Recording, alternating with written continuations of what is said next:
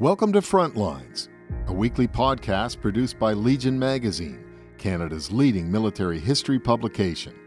Join us for stories and commentary on Canada's rich military past and present.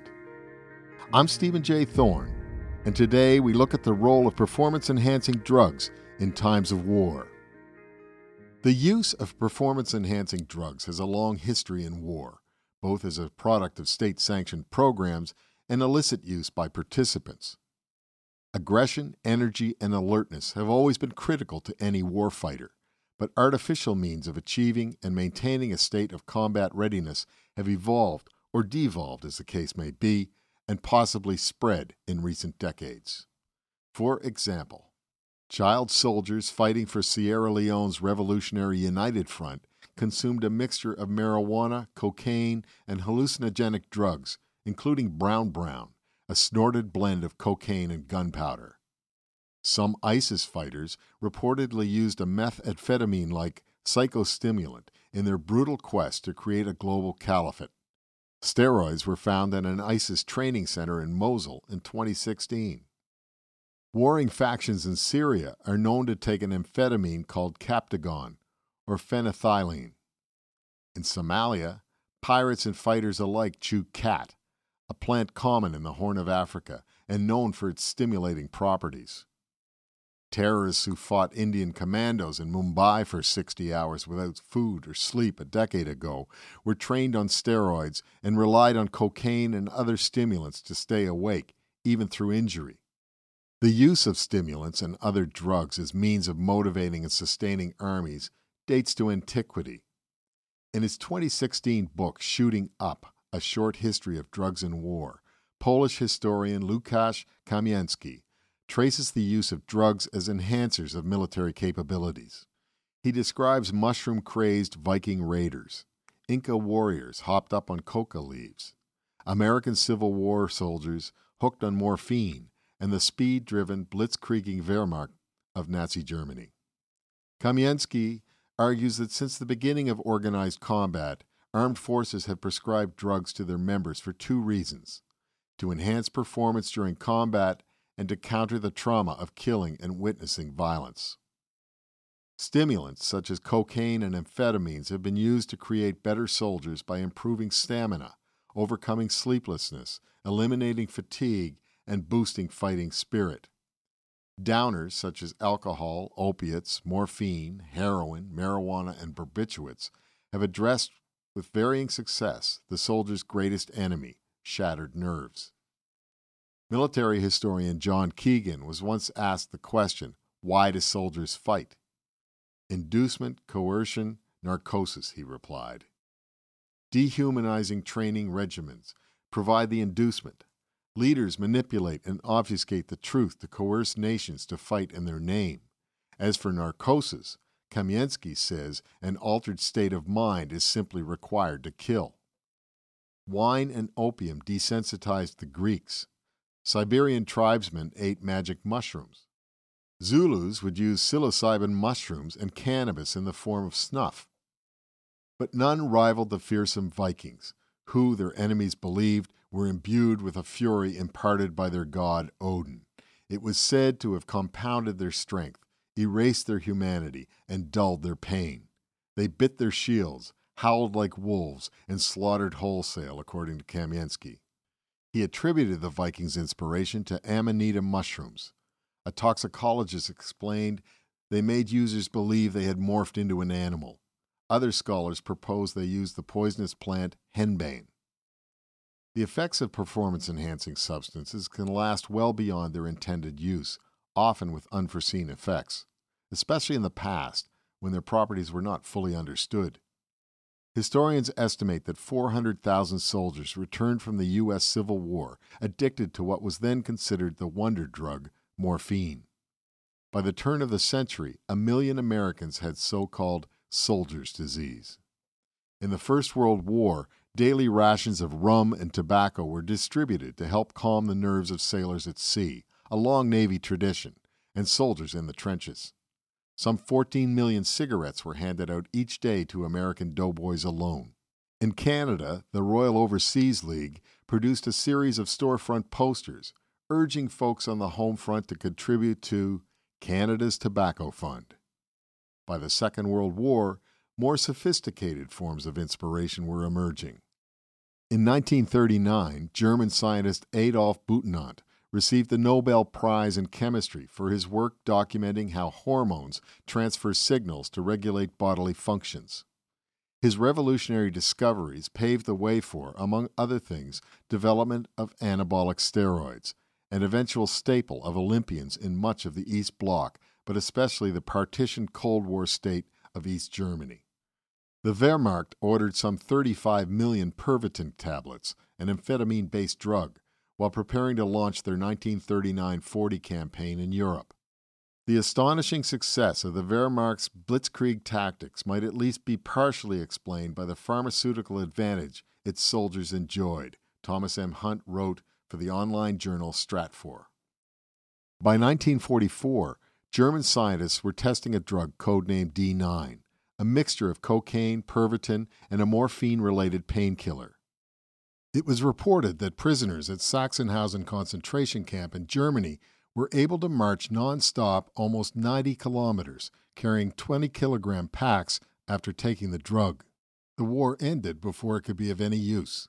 Whether formally authorized or not, Canadian medical officers routinely handed out stimulants to aircrew and others between 1939 and 1945. They were widely used by Battle of Britain pilots in the desperate days of summer 1940. The Royal Navy authorized the stimulant Benzedrine in September 1941 after British scientists endorsed its use. The British Army and its Air Corps followed suit a few months later. By the end of the conflict, British forces had distributed some 72 million doses of the stimulant, Hunt wrote. For its part, the United States never officially sanctioned the use of pharmaceutical stimulants during World War II. Reports suggest U.S. servicemen either acquired or were issued amphetamines regardless, and used them in even larger numbers than their British counterparts. They were also used by Japanese and Finnish forces, though not by Soviet troops. My conclusion would be that the Second World War was fought heavily on speed or meth, Kamiensky told Vice News in 2016. It only got worse. The speedball, an injectable mixture of amphetamine and heroin, was concocted by American servicemen during the Korean War. The Soviet Union, which would become a world leader in anabolic steroid and hormone development, spent decades secretly searching for energy-enhancing plants that would boost the performances of Olympians, soldiers, and astronauts. Rhodiola, a yellow-flowered succulent native to snowbound Arctic climes, elicited the most promising results. It stimulates you without making you crash and burn, said Patricia Gerbarg, an assistant clinical professor in psychiatry at New York Medical College and co-author of a 2004 book, The Rhodiola Revolution.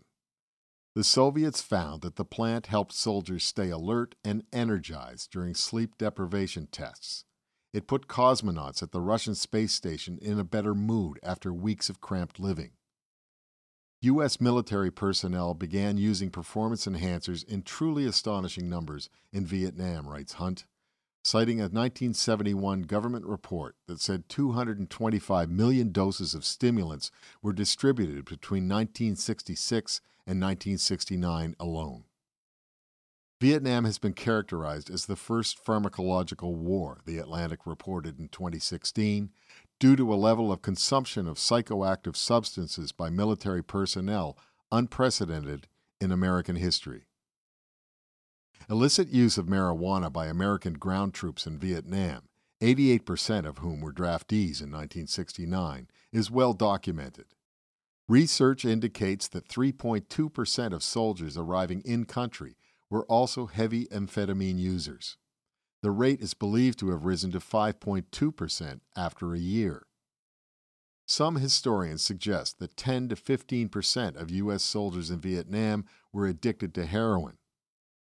British philosopher Nick Land described the war as a decisive point of intersection between pharmacology and the technology of violence. We had the best amphetamines available, and they were supplied by the U.S. government, Elton Manzioni, a member of a long-range reconnaissance platoon, told The Atlantic. A Navy commando said the drugs gave you a sense of bravado, as well as keeping you awake. Every sight and sound was heightened, he said. You were wired into it all, and at times you felt really invulnerable.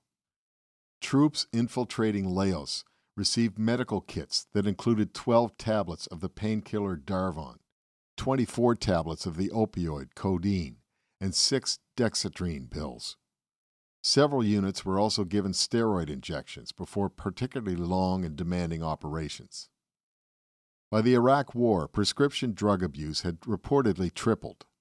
Artane, an antispasmodic intended to treat Parkinson's disease, was the drug of choice among Iraqi army soldiers. It can have euphoric effects when used in high doses. Speaking on condition of anonymity, a doctor told the New York Times in 2008 that they believe that this Artane allows them to become courageous, to become brave. They take it so there is no anxiety, no fear, so they could break down doors and enter houses with no shame. Several countries, including Canada, have researched modafinil, an alternative to amphetamines. The U.S. military has approved its use on some Air Force missions, and studies continue. Modafinil is a unique wakefulness-promoting medication, said a 2005 study published in the journal Military Medicine. It is non-addictive and has a superb safety profile. Early researcher Michel Jouvet asserted in 1989 that modafinil could keep an army on its feet and fighting for 3 days and nights with no side effects. Dr. Kelly J. Westcott wrote in Military Medicine that military studies have repeatedly demonstrated that modafinil has the ability to promote wakefulness and improve cognitive performance during sustained periods of sleep deprivation associated with military operations. Westcott cautioned that, like virtually all performance-enhancing substances, sanctioned use of modafinil does raise significant ethical issues. She pointed out that by 2005, healthcare professionals had already ruled out its use by resident doctors because it might compromise patient safety by hindering decision-making ability. Those in charge of military operations must carefully consider who will be appropriate candidates for the use of modafinil, Westcott wrote. It's imperative to determine whether this medication will improve our abilities or endanger them.